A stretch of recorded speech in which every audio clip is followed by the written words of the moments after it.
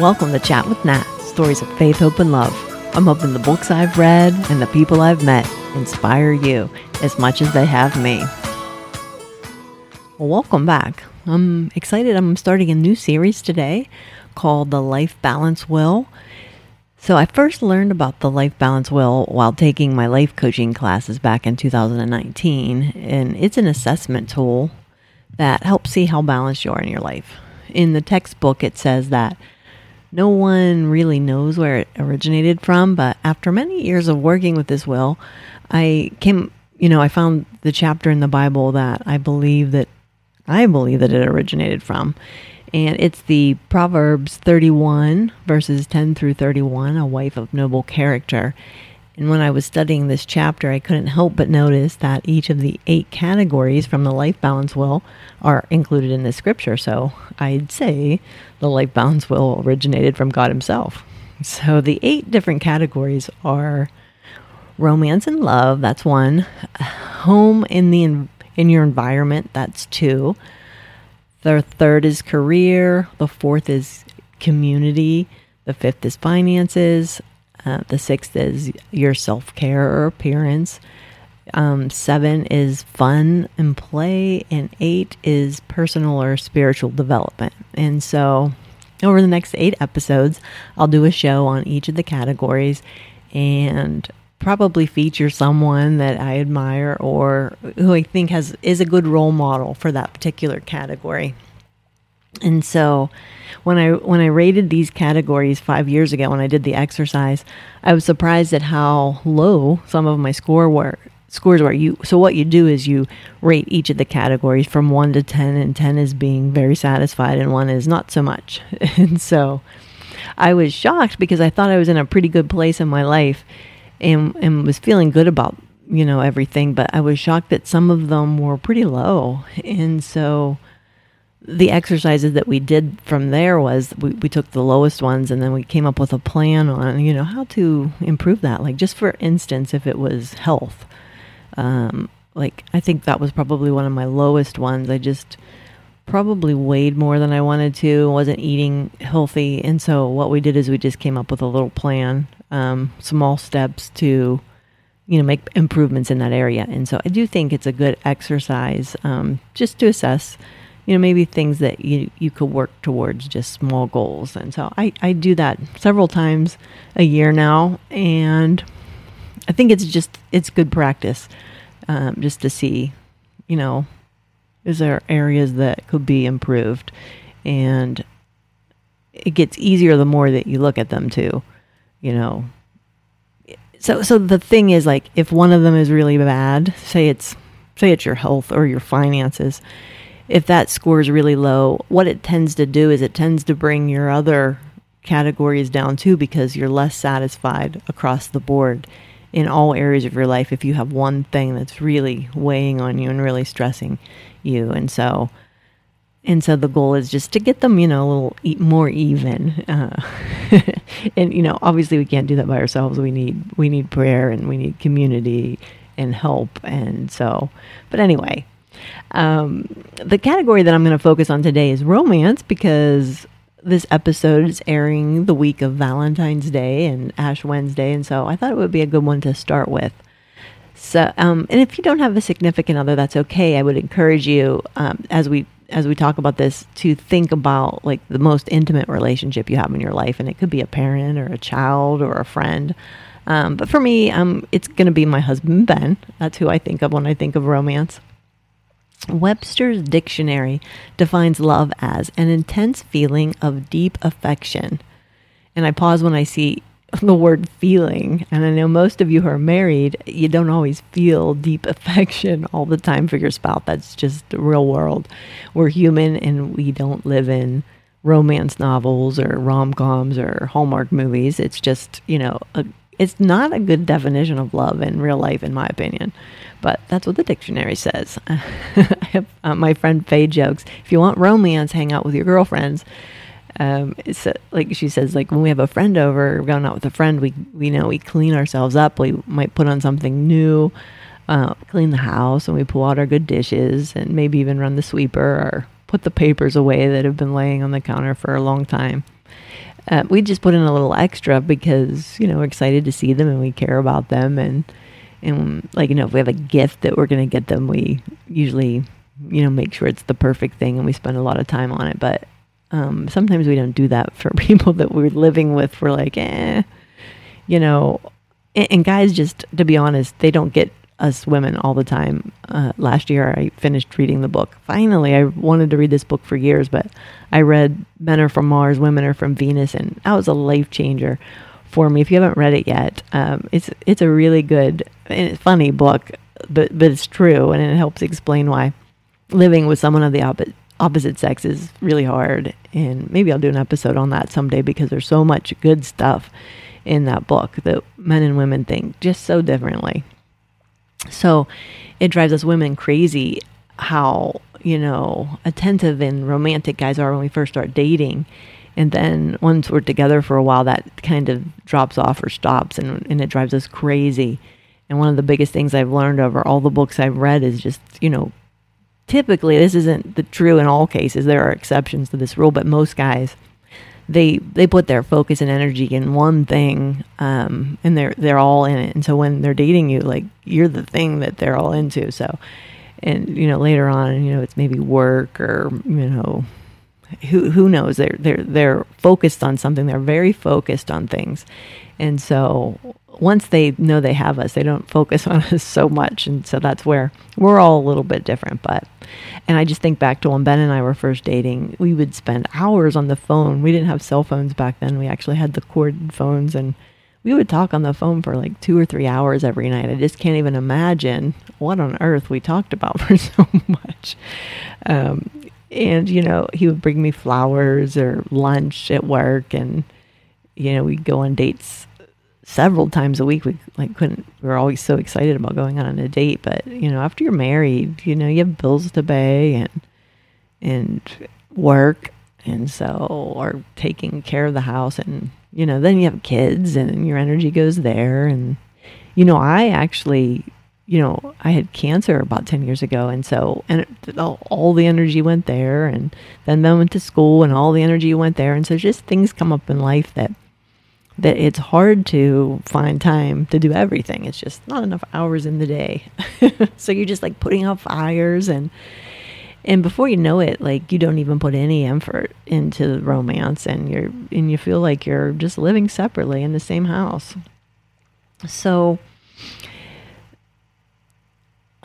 we had a lot going on after the cancer, and, Ben going back to school, and to be honest, like, we just got to the point where there was no time. There was hardly any time for connection. And one of us was tired or stressed. And it's just, we got to the point where we felt like neither one of us could make the other happy. And I really honestly wanted nothing more than to make him happy. And I felt like that was all on me. I mean, that's where I was thinking that if he wasn't happy, then it was my fault.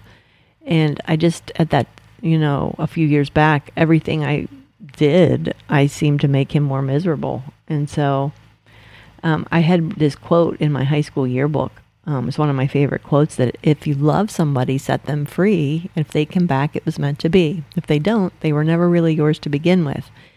And so a few years ago, Ben and I found ourselves living in separate houses. And I just, in order to protect myself from being hurt or hurting him any further, I just decided, okay, it's done. But he didn't think it was done, and he decided to fight for us. And I was, I was terrified. I was afraid, we were going to go back to being miserable and making each other feel bad all the time. And I didn't want that for me, and certainly not for him. And so I kept myself at a distance. But, Ben, he just really started showing up. He put his focus in, to keeping our marriage together. And he started to romance me again. And my heart slowly started to soften towards him once again. And I remembered why I fell in love with him to begin with. And so while we were in separate houses, we went on a family vacation to Cancun, and I think it was a reset that we needed. And one of the things that stands out to me most about that trip is I packed all the stuff and forgot my makeup bag and my hair straightener. And if you know the Peters girls' hair, it's so bad. And to go anywhere without a straightener is like, I don't know, it's bad, especially in a humid place. But I didn't have it, and I just remember Ben being so, why are you worried about that? Like, you look good just how you are. You don't have to worry about that. And so I was really freeing to not have to get ready while we were on vacation. And so I just tended to not look in the mirror. It was just easier that way. But it was really good feeling to know someone loves you just the way you are, that you don't have to put any extra effort into it. And so when we came back from that vacation, we renewed our wedding vows, and that was the weekend of our 25th wedding anniversary. So what we did is we wanted a brand new start, and so we moved into a new house, and what happened is there was lots of projects that needed done, and Ben's work schedule was tough, and if I'm honest, I started to miss the romance again, but I knew how hard he'd been working, and I didn't want to ask for it, and so instead I was hurt, and truly fearful to things are going to go back to the way they were again. And so I started to hold them at a distance, once again. And then someone at our church had gifted us a weekend at the marriage conference, a weekend to remember. And I remember thinking on the way down, this is probably what Ben needs. You're always like, this is what the other person needs to hear, not me. But when we got there, the first thing the speaker said is, hey, you are here about you. This is not about your spouse and what he or she needs to hear. And I'm like, oh my gosh, did they hear what I was thinking on the way down? But the speaker's like, this is about you. So like, no poking the other person or making faces at them when you hear something that, maybe they're doing. It's not about what's going on with them. It's about you. And it's about what God needs you to hear. And I was shocked because I was thinking, I'm in a good place. And this is what Ben needs to hear. But I remember crying several times that weekend as I discovered that like all of my fear and my anger towards Ben was really, I was angry at myself for not being able to say to Ben what I needed in a loving way instead of expecting him to know what I needed and then yelling at him when he didn't do it. And so that weekend before we left, they gave us a contract to sign, but it wasn't titled a contract. It was titled covenant. And a covenant is much different than a contract. A contract can be broken, but a covenant, especially with God, cannot be broken. And so we both signed it and we framed it in our kitchen. And so it's there as a daily reminder. And one of the things it says on that is that we're going to die to ourselves each day. And I think that's huge. It's not about what I need today. It's like, what can I do for the other person today? And that to me is, it was a new way of me thinking where, most of my life I was like, okay, what do I need? Let me try to figure out what I need. And now after this conference, we found this new way to love another person is to love them based on what they need. And so over the next 2 years, I did a lot of self-work. I did a lot of reading books and studying scripture and starting to learn that when I lowered my expectations and actually tell Ben what I need, especially in a loving way and not a yelling way. And the truth is that when I do it that way, he always exceeds my expectations. But we don't always get it right, and it's always going to be a work in progress and something that every person in a relationship is going to have to work on. But definitely something to work towards. And so about a year ago, we had another big fight, and it was one of those, we're done again. And I remember leaving the house to take a walk and coming back, and Ben was standing in the kitchen, with his arms crossed, and he was standing in front of the covenant that we had signed in our kitchen. I'll just never forget that, the covenant behind him, in the middle of our fight. And I said, do you want to be done? And he said, yeah, he wanted to be done. But he didn't move. He just stood there, and he said he knew it wasn't the right thing to do. And so he stayed when he didn't feel like it. And so that was it. That was an aha moment that I needed, that he wasn't going anywhere no matter how bad it got. And so we needed to figure out how to make it work together. There was another book that I had, Ben and I actually worked together through a few years ago. It was by John Gottman. He's a psychologist, and he wrote this book called 8 Dates, and there are 8 dates that you go on to. And actually, I believe, I didn't even think about this till right now, but I'm guessing that they probably correlate with the 8 groups on this life balance wheel, and in the Wife of Noble Character scripture. I'm going to probably look at that after I get done with this episode, because I'm curious now. But anyway, one of the things he says in that book is that couples that of all the, probably hundreds and hundreds of people that he's counseled, there's only a few of them that didn't make it, but they were always ones that had one thing in common. There was one thing in common that he said, that all of the couples that were going through therapy, the ones that didn't make it, had one thing in common, and that was they were given an out to themselves. Like, hey, we're going to work on this, but if this doesn't work, then we're out. And he said that in all of those cases, those ones never made it. The ones who made it were the people sitting in the chairs saying, no matter what, we're going to make this work. And those are the ones that made it. And I think about Ben standing there that day, not leaving. That was him not giving himself an out. And so when I saw him do that, I wanted to do that as well. And it's like, okay, if you have someone who's willing to stay there with you no matter what, then, I'm going to stick it out too. And so the only thing we have to do is figure it out. And we can stay here miserable, or we could work together towards something that's going to be better for the both of us. So if you're stuck in a relationship that's not working, pray about it and ask for courage to look at that person in the eye and say, I don't feel like staying here, but I'm going to choose to. And so let's work and figure it out. And so I remember that day we both went into the living room, and he was on one side of the couch and me on the other, and neither of us, wanting to be there and angry with each other. And we sat for what seemed like hours, and we finally started saying what we actually felt. And bottom line is, and I think he would agree with this, that he said that, or I said, I felt like he wasn't paying attention to me when I was there. And when we talked, he was either on his phone or watching TV, and just didn't feel present, or he felt, not paying, like he wasn't paying attention to me. And he said that I was never there, and then when I was, that I was always doing something else. And I mean, he was right. I did always do something else when he was there, because I felt like he wasn't paying attention to me. And so I knew he was tired and working, and I just didn't want to be in his way. So I always just made sure I was doing something so I wasn't bored. But I just remember after he said that, I was like, well, when? Like, you're the one who works. And he's like, I'm always here. And he was like, yeah, but you're tired. And so what we did is we came up with a time that we thought would work for him and for me. And we just put it on our phone and said, okay, I'm going to hang out with you.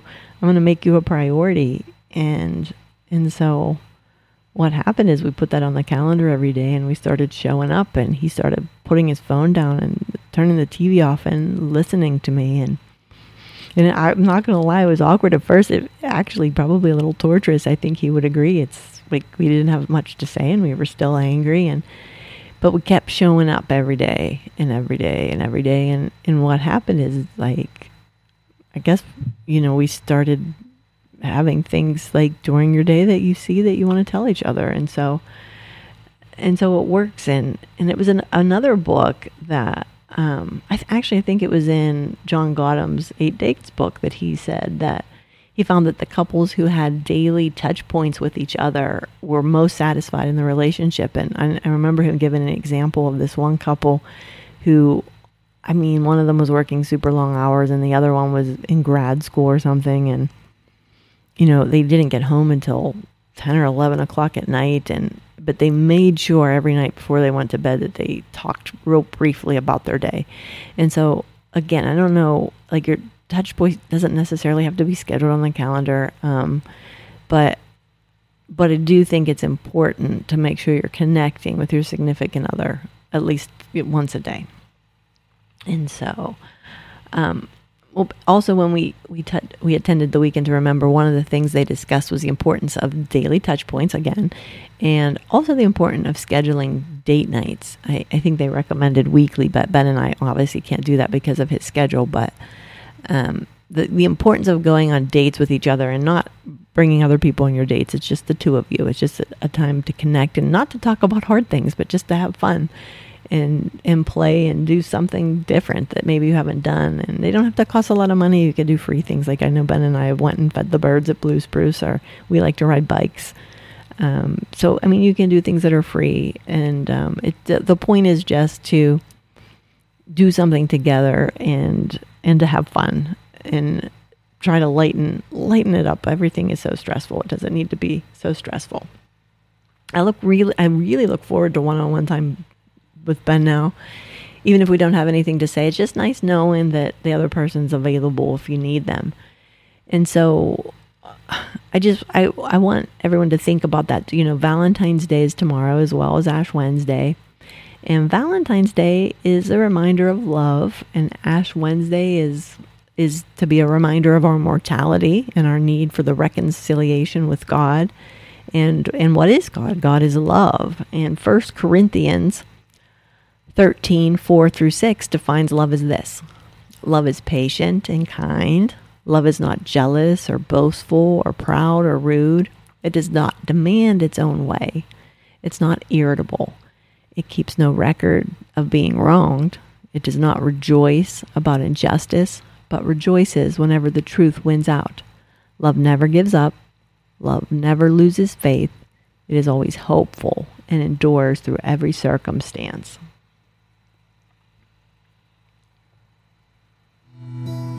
My Ben was the perfect example of this kind of love. He chose to fight for us. He put aside how he felt and chose to stay while I figured out what I needed to heal in myself. Do you have someone in your life that needs to heal?